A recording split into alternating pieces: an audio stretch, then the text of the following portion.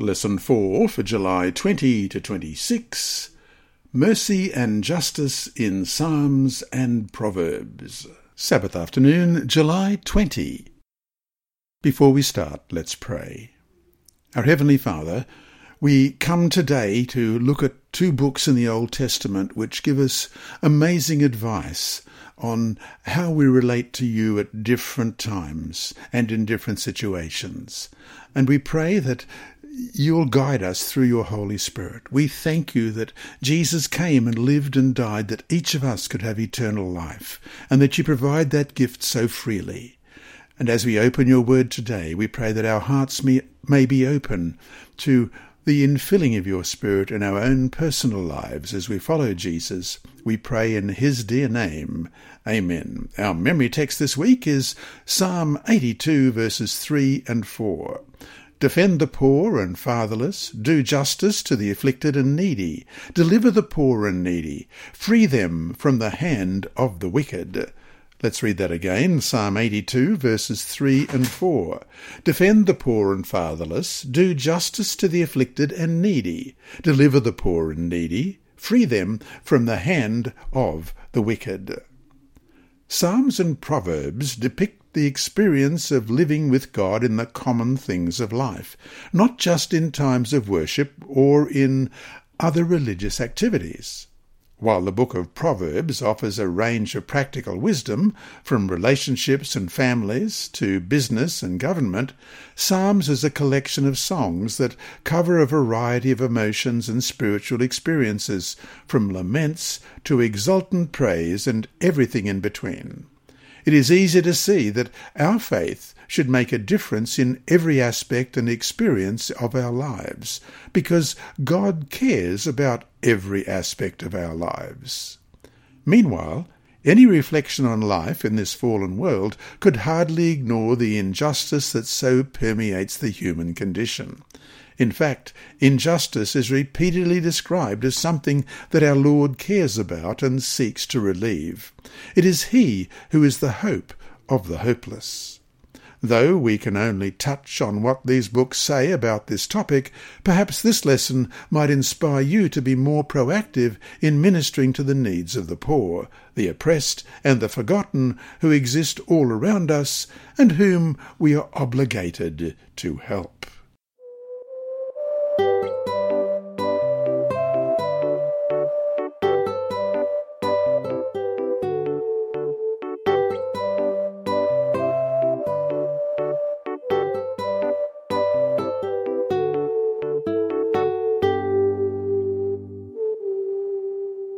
Sunday, July 21. Psalms, Songs of Hope for the Oppressed. As we've already noted, God sees and hears people who are in distress and trouble. Most often in the Psalms, we hear those cries from people who have trusted in God but are not seeing justice done. The affirmations of the goodness, justice, and power of God can seem overwhelmed by the injustice and oppression that the voices in these songs experience or observe. Yet these are the songs of those who are still singing. Neither their life nor their faith has been quenched. There is still hope, and the urgency is for God to act before it is too late, before evil triumphs, before the oppressed are destroyed by the weight of the evil brought against them. In this way, the writers of the Psalms tried to bridge the gap between the affirmations of their faith and the trials and tragedies of life. Question: read Psalm 9, verses 7 to 9, and then 13 to 20. Can you imagine the circumstances David, the writer of the psalm, was in?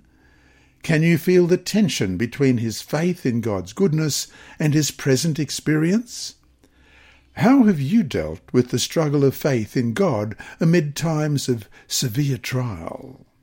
Psalm 9, verses 7 to 9. But the Lord shall endure for ever. He has prepared his throne for judgment. He shall judge the world in righteousness, and he shall administer judgment for the peoples in uprightness. The Lord also will be a refuge for the oppressed, a refuge in times of trouble. And then, beginning at verse 13, have mercy on me, O Lord. Consider my trouble from those who hate me. You who lift me up from the gates of death, that I may tell of all your praise. In the gates of the daughter of Zion I will rejoice in your salvation. The nations have sunk down in the pit which they made, in the net which they hid. Their own foot is caught. The Lord is known by the judgment he executes. The wicked is snared in the work of his own hands. Meditation. Selah.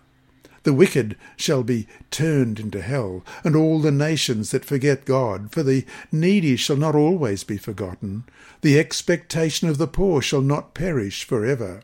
Arise, O Lord, do not let man prevail. Let the nations be judged in your sight.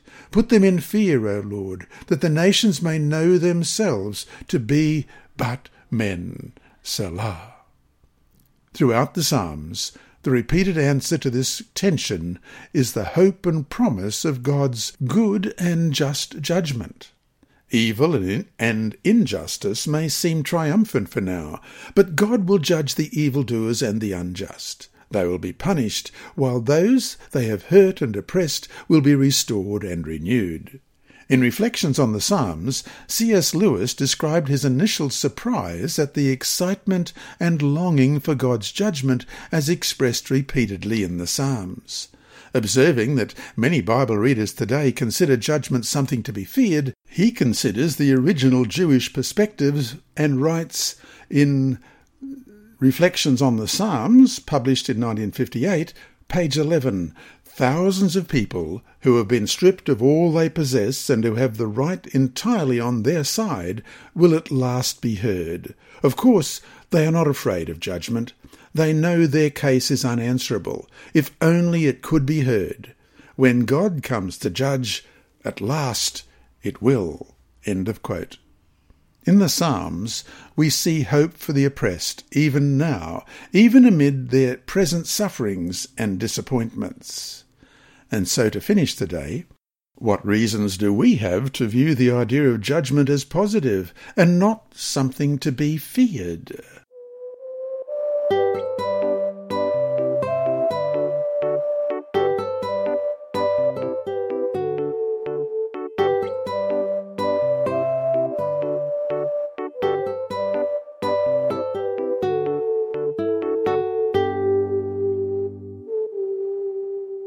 Monday, July 22. Do something, God.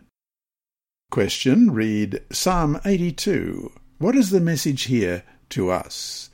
It only contains 8 verses. Let's begin at verse 1. God stands in the congregation of the mighty. He judges among the gods. How long will you judge unjustly and show partiality to the wicked? Selah. Defend the poor and fatherless. Do justice to the afflicted and needy. Deliver the poor and needy. Free them from the hand of the wicked.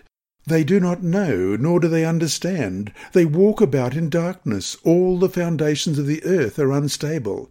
I said, you are gods, and all of you are children of the Most High. But you shall die like men, and fall like one of the princes. Arise, O God, judge the earth, for you shall inherit all nations. Despite the ordering and rules of society that God gave to them, at various times in their history, the Israelites failed to live up to this plan. They too easily became like the nations around them, living by a pattern of injustice and oppression. Leaders and judges looked after only themselves, and their favour could be purchased with bribes. Without courts to protect them, ordinary people, and the poor especially, were subject to exploitation.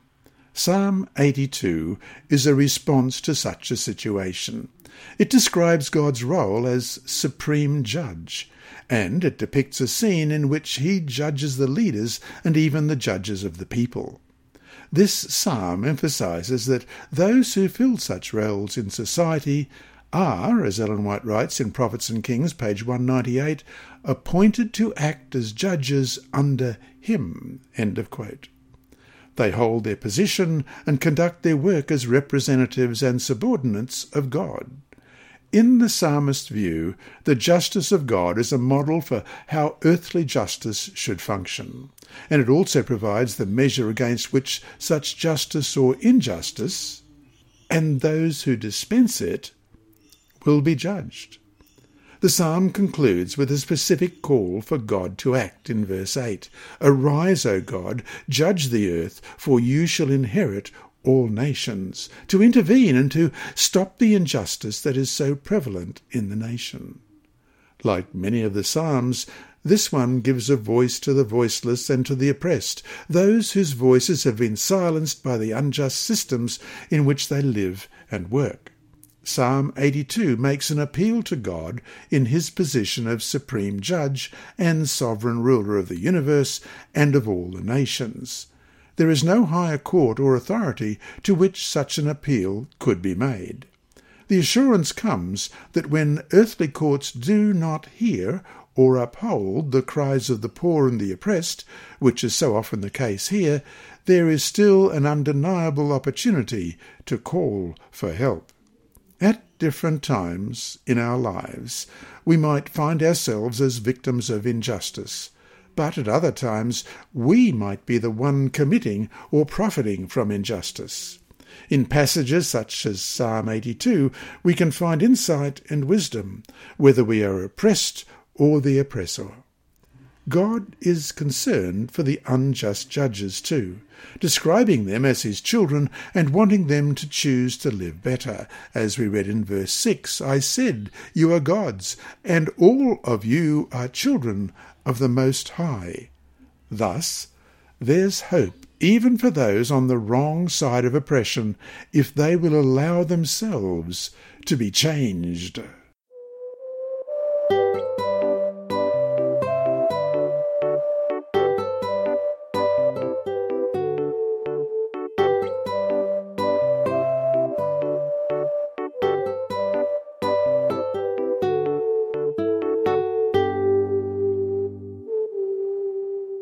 Tuesday, July 23, A King's Promises. Question, read Psalm 101.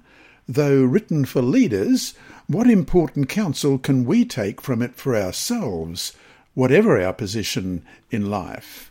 Psalm 101, beginning at verse 1. I will sing of mercy and justice. To you, O Lord, I will sing praises. I will behave wisely in a perfect way. Oh, when will you come to me? I will walk within my house with a perfect heart. I will set nothing wicked before my eyes. I hate the work of those who fall away. It shall not cling to me. A perverse heart shall depart from me. I will not know wickedness. Whoever secretly slanders his neighbour, him I will destroy. The one who has a haughty look and a proud heart, him I will not endure. My eyes shall be on the faithful of the land, that they may dwell with me. He who walks in a perfect way, he shall serve me. He who works deceit shall not dwell within my house. He who tells lies shall not continue in my presence.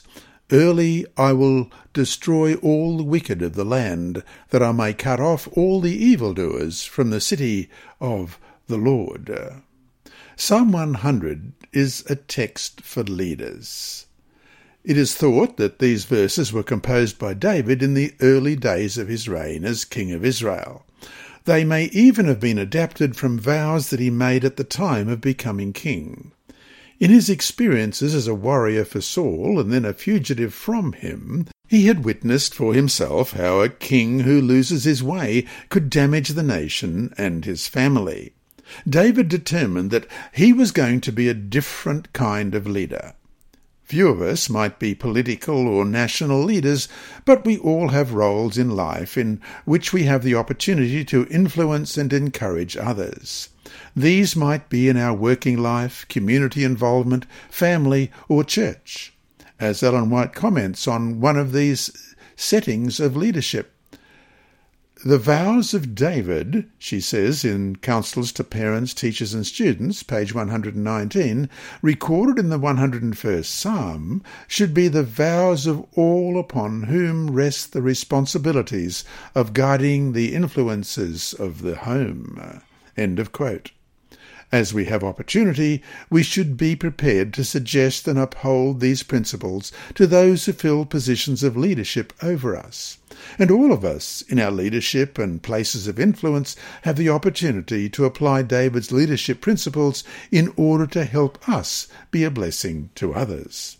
The starting point for David is honouring God for his mercy and justice, as we read in verse 1 of chapter 101. I will sing of mercy and justice. To you, O Lord, I will sing praises, which become the foundation for everything David sought to uphold by his leadership.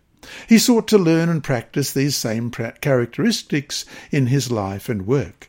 To do this, he must resist the temptations toward wrongdoing, corruption, and dishonesty, all of which are particular traps for those in positions of power and leadership. Knowing how important good counselors were to help him to do right, David pledges to seek out trustworthy advisers and to appoint honest officials. Justice and mercy were to mark his leadership, even among those who worked with and for him. And so to finish the day, we might not be in a position to have advisers and officials, but how can we fill our lives with influences that help us to live and to lead where we can with justice and mercy for those who need it?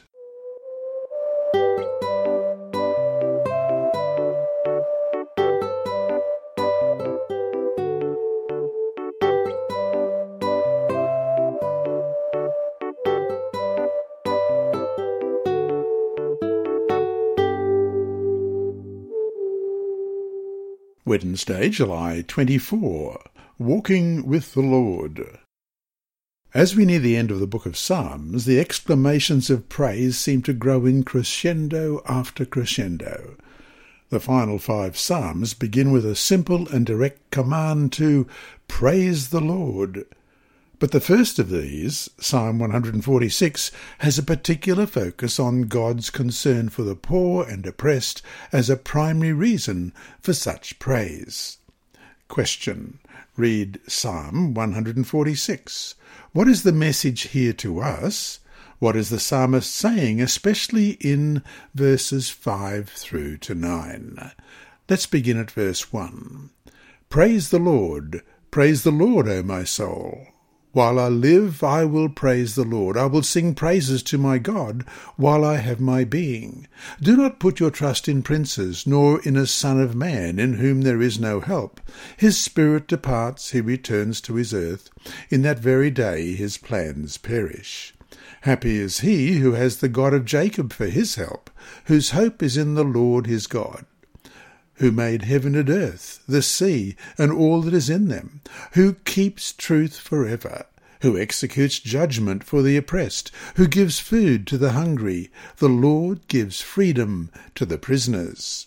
The Lord opens the eyes of the blind. The Lord raises those who are bowed down. The Lord loves the righteous. The Lord watches over the strangers. He relieves the fatherless and widow. But the way of the wicked he turns upside down. The Lord shall reign forever. Your God, O Zion, to all generations. Praise the Lord. As surely as God is creator of this world, as we read in verse 6, who made the heaven and earth, the sea, and all that is in them, who keeps truth forever, this psalm describes God's continuing work in the world as judge, provider, liberator, healer, helper, and defender, all of these focused on people in specific needs of these kinds of help. It is an inspiring vision of what God does and seeks to do in our lives, in our communities, and in our world. Sometimes we think of caring for the needy as something we ought to do because God said so.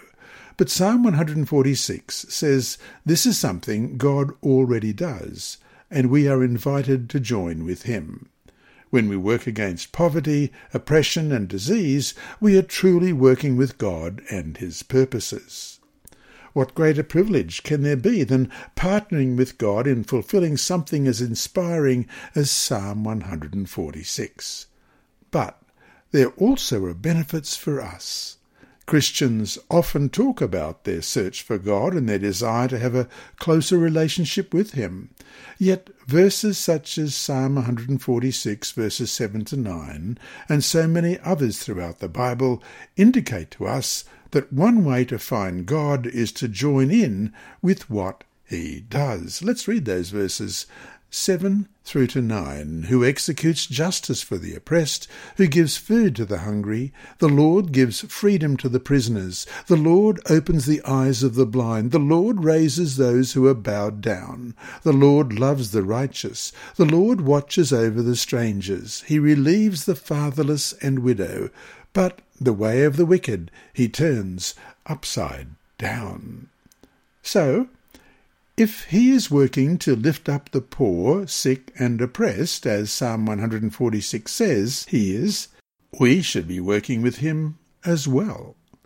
Christ came to this earth to walk and work among the poor and suffering.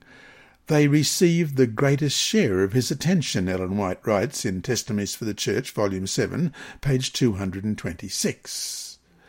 And today, in the person of His children, He visits the poor and needy, relieving woe and alleviating suffering. Take away suffering and need, and we should have no way of understanding the mercy and love of God, no way of knowing the compassionate, sympathetic Heavenly Father. Never does the gospel put on an aspect of greater loveliness than when it is brought to the most needy and destitute regions. And so to finish the day, what has been your experience in how we become close to God by serving others?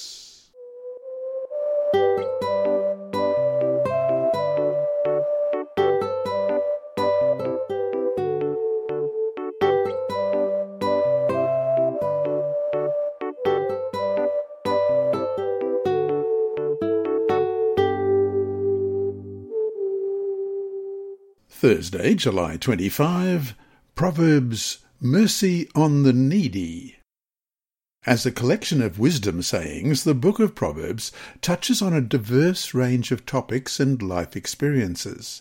Among these are reflections on poverty, riches, contentment, justice and injustice, and sometimes from different angles. Life is not always simple and straightforward, and Proverbs alerts us to the different circumstances and choices that influence how life is lived, even among those who are faithful to God. Question: read and compare Proverbs 10 verse 4, Proverbs 13 verses 23 and 25, chapter 14 verse 31, chapter 15 verse 15 and 16, and chapter 19 verses 15 and 17, and finally chapter 30 verses 7 to 9. What are these texts saying that is relevant to wealth, poverty, and helping those in need? First of all, Proverbs 10 verse 4, He who has a slack hand becomes poor, but the hand of the diligent makes rich. And Proverbs 13 verses 23 and 25. Much food is in the fallow ground of the poor, and for the lack of justice there is waste. The righteous eats to the satisfying of his soul, but the stomach of the wicked shall be in want. And chapter 14 verse 31. He who oppresses the poor reproaches his Maker, but he who honours him has mercy on the needy. And chapter 15 verses 15 and 16. All the days of the afflicted are evil, but he who is of a merry heart has a continual feast. Better is a little with the fear of the Lord than great treasure with trouble. And chapter 19, verses 15 and 17. Laziness casts one into a deep sleep, and an idle person will suffer hunger. He who has pity on the poor lends to the Lord, and He will pay back what He has given. And chapter 30, verses 7 through to 9. Two things I request of you: deprive me not before I die. Remove falsehood and lies far from me. Give me neither poverty nor riches. Feed me with the food allotted to me, lest I be full and deny you, and say, Who is the Lord? Or lest I be poor and steal and profane the name of my God. Proverbs emphasizes the concern and attention God has for the poor and vulnerable. Sometimes people are poor because of circumstances, poor choices, or exploitation. But whatever the causes of their situation, the Lord is still described as their Creator, as we read in Proverbs chapter 22 and verse 2. The rich and the poor have this in common: the Lord is the maker of them all. And defender, as we read in verses 22 and 23. Do not rob the poor because he is poor, nor oppress the afflicted at the gate, for the Lord will please their cause, and plunder the soul of those who plunder them. These people are not to be oppressed or taken advantage of, whatever their mistakes. While Proverbs does offer a better life through choosing wisdom and obeying God, riches are not always the result of God's blessing. Faithfulness to God is always seen as more important and ultimately more rewarding than material gain, as we read in Proverbs 16 verse 8. Better a little with righteousness than much gain with injustice.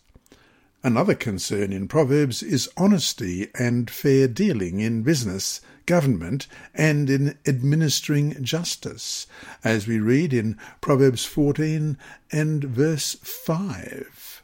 A faithful witness does not lie, but a false witness will utter lies. And verse 25, a true witness delivers souls, but a deceitful witness speaks lies. And chapter 16 and verses 11 to 13. Honest weights and scales are the Lord's. All the weights in the bag are his work. It is an abomination for kings to commit wickedness, for a throne is established by righteousness. Righteous lips are the delight of kings, and they love him who speaks what is right. And Proverbs 17 and verse 15, he who justifies the wicked and he who condemns the just, both of them alike are an abomination to the Lord. And Proverbs 20 verse 23, diverse weights are an abomination to the Lord, and dishonest scales are not good. And chapter 21 verse 28, a false witness shall perish, but the man who hears him will speak endlessly. And Proverbs 28 verses 14 to 16, happy is the man who is always reverent, but he who hardens his heart will fall into calamity. Like a roaring lion and a charging bear is a wicked ruler over poor people. A ruler who lacks understanding is a great oppressor, but he who hates covetousness will prolong his days. Proverbs is not only concerned with the lives of individuals, but also offers insight as to how society as a whole should function for the benefit of all, particularly for those who need protection. We are reminded again that at their best, those who govern and lead do so with the help of God, as we read in Proverbs chapter 8 and verses 15 and 16. By me kings reign and rulers decree justice. By me princes rule and nobles, all the judges of the earth. And so should be acting as agents of his grace and compassion toward those in need. So to finish the day, it's easy for anyone to feel sorry for those in bad situations. How, though, can we take that feeling of sorrow and turn it into action?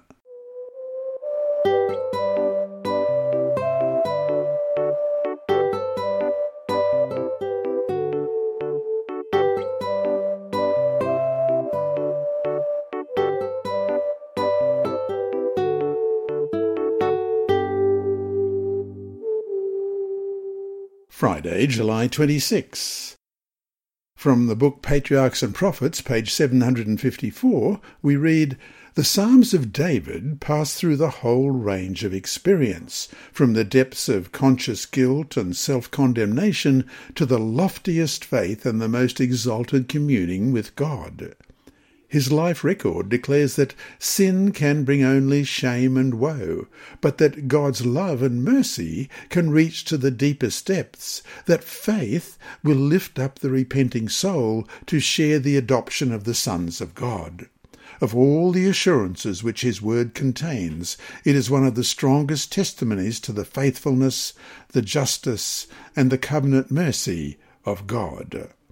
And, referring to the wisdom in the book of Proverbs, we read in Education, page 137, "These are principles with which are bound up the well-being of society, of both secular and religious associations. It is these principles that give security to property and life. For all that makes confidence and cooperation possible, the world is indebted to the law of God as given in his word, and as still traced in lines often obscure and well-nigh obliterated in the hearts of men." And that brings us to our 4 discussion questions for this week.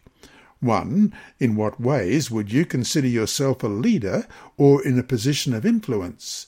How can you be an agent of justice in that aspect of your life? 2. Think about the culture and social structures of the place where you live. In what way can you work within the existing system to better the lot of those in need? 3. Why are the principles of justice and fairness so important for building a strong society? And 4.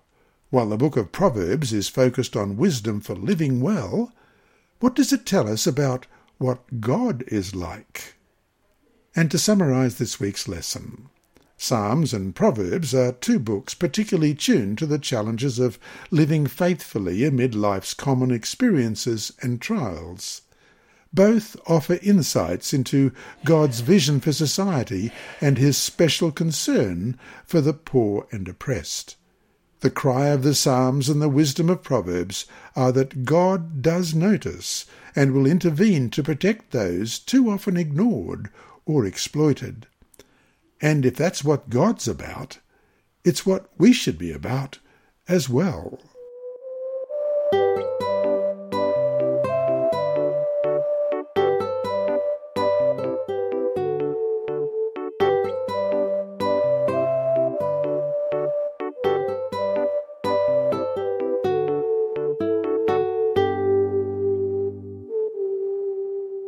Inside Story.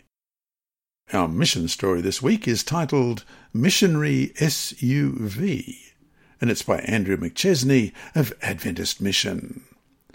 Parking at home in the U.S. state of Maryland, Joe Marcelino saw a trail of oil winding up the street from his Isuzu Trooper SUV. "Uh-oh," he said to his wife Susan, "things aren't good."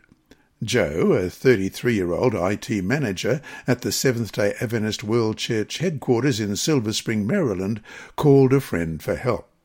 The friend, Eric Armour, found oil spewing from the oil filter and warned that engine repairs probably would cost more than $3,000.